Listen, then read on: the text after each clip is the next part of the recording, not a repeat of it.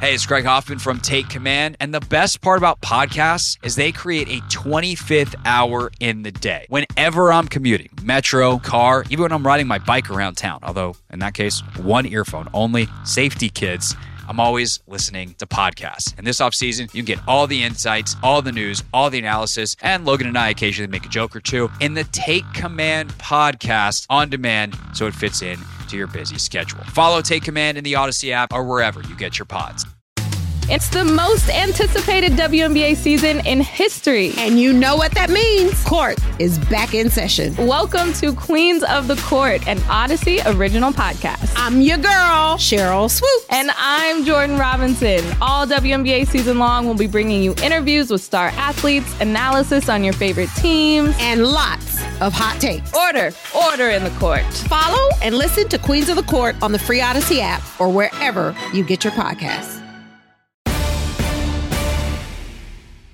Take Command podcast from Odyssey Sports. That is Logan Paulson. I am Craig Hoffman. We're with you 3 times a week, so make sure you're subscribed. If you're like, hey, I'm missing a podcast. By the way, if you're only getting 3, you're missing out too, because we do take 5 on Tuesday and Thursday. So really 5 days a week. And then we're with you on Sundays twice, literally, Logan, and twice on Sundays. Pre-game on the radio and on YouTube, and then the post-game show on YouTube as well. All right, let's get to the Commanders' offense versus this Buffalo defense, and then we'll talk to our guy, Sal Capaccio. This defensive line is far and away the best they have played so far. And then they also, I think the thing that makes this defense really special, Logan, is they might have the best second level in the league. Like, Milano is ridiculously really good, and he is a really game-changing type of linebacker at a position where there just aren't that many dudes that are that good in the league.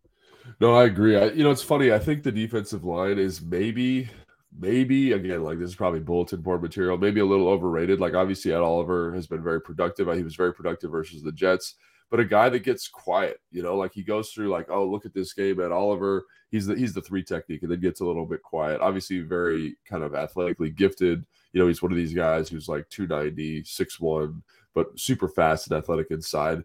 I don't think he's got the hand placement of like an Aaron Donald, for example, but good player, but not like, I don't think he's in that top tier of, I personally think Allen and Payne are both better than him. You know what I mean? Sure. So, but he's good. No, I'm not saying he's a bad football player. Yeah. But he's not at that level. Correct. Yes. And so and you're right. He's very talented. Maybe the best interior player they've played. They've got Gregory Rousseau from Miami a couple of years ago, kind of these 6'7" freak athlete, but never really become that elite pass rusher.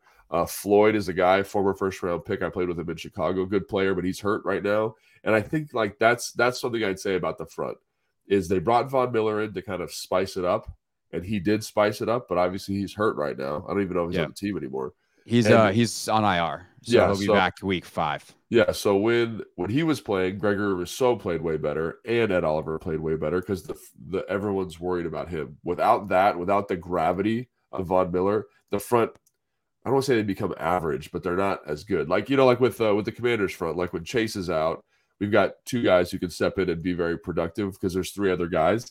Here, it's like, it doesn't feel like those other guys are as good, and it really makes that defensive line less effective. So yes, this is a very talented, like physically talented group, but the production has not always matched the talent of that group. Right. And if Floyd is out, which he got hurt and it did not practice on Wednesday, like they become a lot closer to what you saw in Denver and Arizona.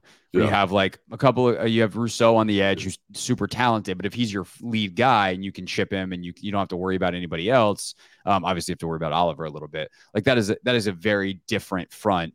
And my proclamation that they are the best front they've played by far instantly becomes not true. Like when you're missing 25% of what makes you good, and probably, in terms of skill, it's a higher percentage than just one dude, but that's a game changer. Floyd, if he's healthy and is out there, like now you're talking about 2 pretty good edge players and a good 3 technique, and that it does separate you from Denver and Arizona, albeit it's separating you from Denver and Arizona. And to your point, I do think that this still is probably the most talented group because they have Daquan Jones, they have Ed Oliver, and I think that's probably the best interior defensive line do. I think Gregory Rousseau is a very good player, but I think Randy Gregory, for example, is probably more productive than him. Again, he's very talented, but the production's not always there. If that makes sense for him as a player. So I do think this is a good group, but for whatever reason, the production's not always at the forefront of this group, if that makes sense. For sure. So yeah. But then again, like as we're talking about, obviously the pass rush, that's encouraging. I think for the Commanders. But then when you get into the run game, like, how do you deal with Milano? That becomes a question, because he is just all over the field. He also is a guy that's a pretty good blitzer. He's made a bunch of big plays over the course of his career. So there is that. And then the other thing too, obviously their secondary, Tre'Davious White has been one of the best corners in football for a long time. Yeah. Hoyer and Hyde have probably been the best safety duo for a long time. Hoyer's hurt in the league. Hyde has got questionable next to his name. Right. Cool. But we'll see. But in talking to the Buffalo guys yesterday, those guys have slowed down a step. They're not quite as good as they used to be. They've been at the top of the game for a long time. But the overarching thing that I think is interesting, and we can talk to Sal about this, is under McDermott, they've been a little more pressure happy than they were under Leslie Frazier. Frazier, the longtime defensive coordinator, taking the year off. McDermott, the head coach, calling the plays. And so that does worry me a little bit for Howell, who has had, obviously trouble picking up pressure at times through these first two games. It's probably been his biggest bugaboo. Hey everyone, this is Brett Boone. Would you know it? I've got a podcast going strong in our 4th year. Tune in as I sit down with my friends, some of the biggest names in sports, media, entertainment, for a lot of fun and in-depth conversations. As you know, baseball's been my life. It's been in the family for a long time, but it's a lot more than that here. It's sort of like taking a ride in a golf cart around a beautiful track. Join me every week for multiple episodes on the Brett Boone Podcast, available on the Odyssey app or wherever you get your podcasts.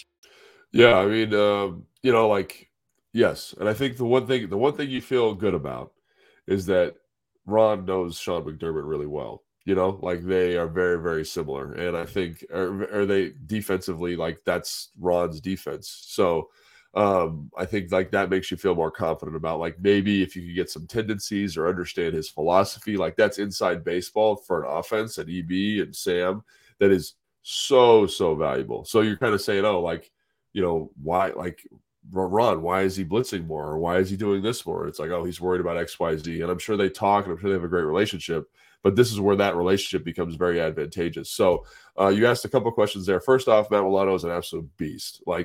He shows up in every facet of the game. He's a great blitzer, interceptions.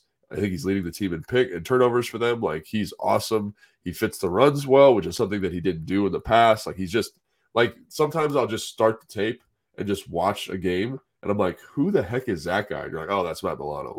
That's how he jumps off the tape. He's definitely, in my opinion, after watching 2 games, he's the best player on their defense through 2 games.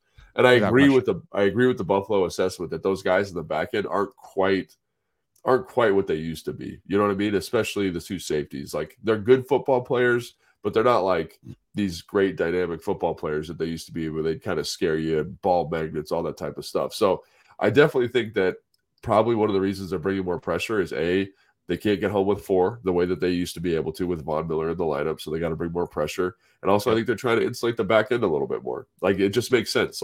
That's a good group, not a great group. So you got to, when you don't have an excellent group in the back end, think about, I think Seattle's a good example of this. Seattle from 2012. Right. They had a great 4-man rush. They had a great back end. They never blitzed because they were good in both areas. When one area is deficient, you got to be a little bit more creative and work to get pressure home. I think also Jonathan Gannon in Philadelphia last year, very low blitz percentage, right? Because he had one of the best D-lines in football, and he's got 2 dudes in the back end, and Bradbury and Slay, who are awesome. I guess that's what I'm saying is this dynamic is not that. They don't have they don't have the consistent ability to create pressure with 4, and the back end can't hold up the way they used to be able to. So you got to get a little more creative. Yeah, definitely. All right. Anything else in terms of the way Washington's run their offense so far this year that you think matches up well or is scary for them for EB? Who, by the way, it is different because Frazier's not calling the D anymore, but it's still similar. It's the same defense. It's just being called differently. And EB's got plenty of big game experience against this Buffalo team. Many playoff games, many good regular season games where they put up plenty of points. But anything else specific to this matchup that you want to talk about with Buffalo's defense on the field? No, not really. I mean, I think defensively versus this offense, it doesn't favor watching, but the matchup's much more tenable, right? They don't have this kind of trump card in Josh Allen on defense. You say we got to really account for this guy. Matt Milano's the closest thing, but he's a linebacker, and you can account for that however you want, right? So yeah. I think you feel pretty good about Sam going up against this group.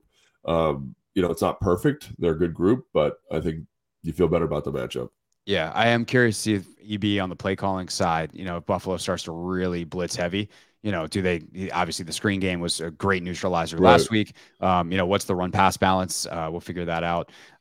And we'll see, we're recording this Thursday morning. I'm headed to practice here in a little bit and going to ask EB some questions. So perhaps there'll be a little more insight. So listen to the radio show back for that. Cause by the time people hear this, you'll have to listen back in podcast form or use the rewind feature on the free Odyssey app. Cha-ching. All right. Sal Capaccio joins us next here on Take Command.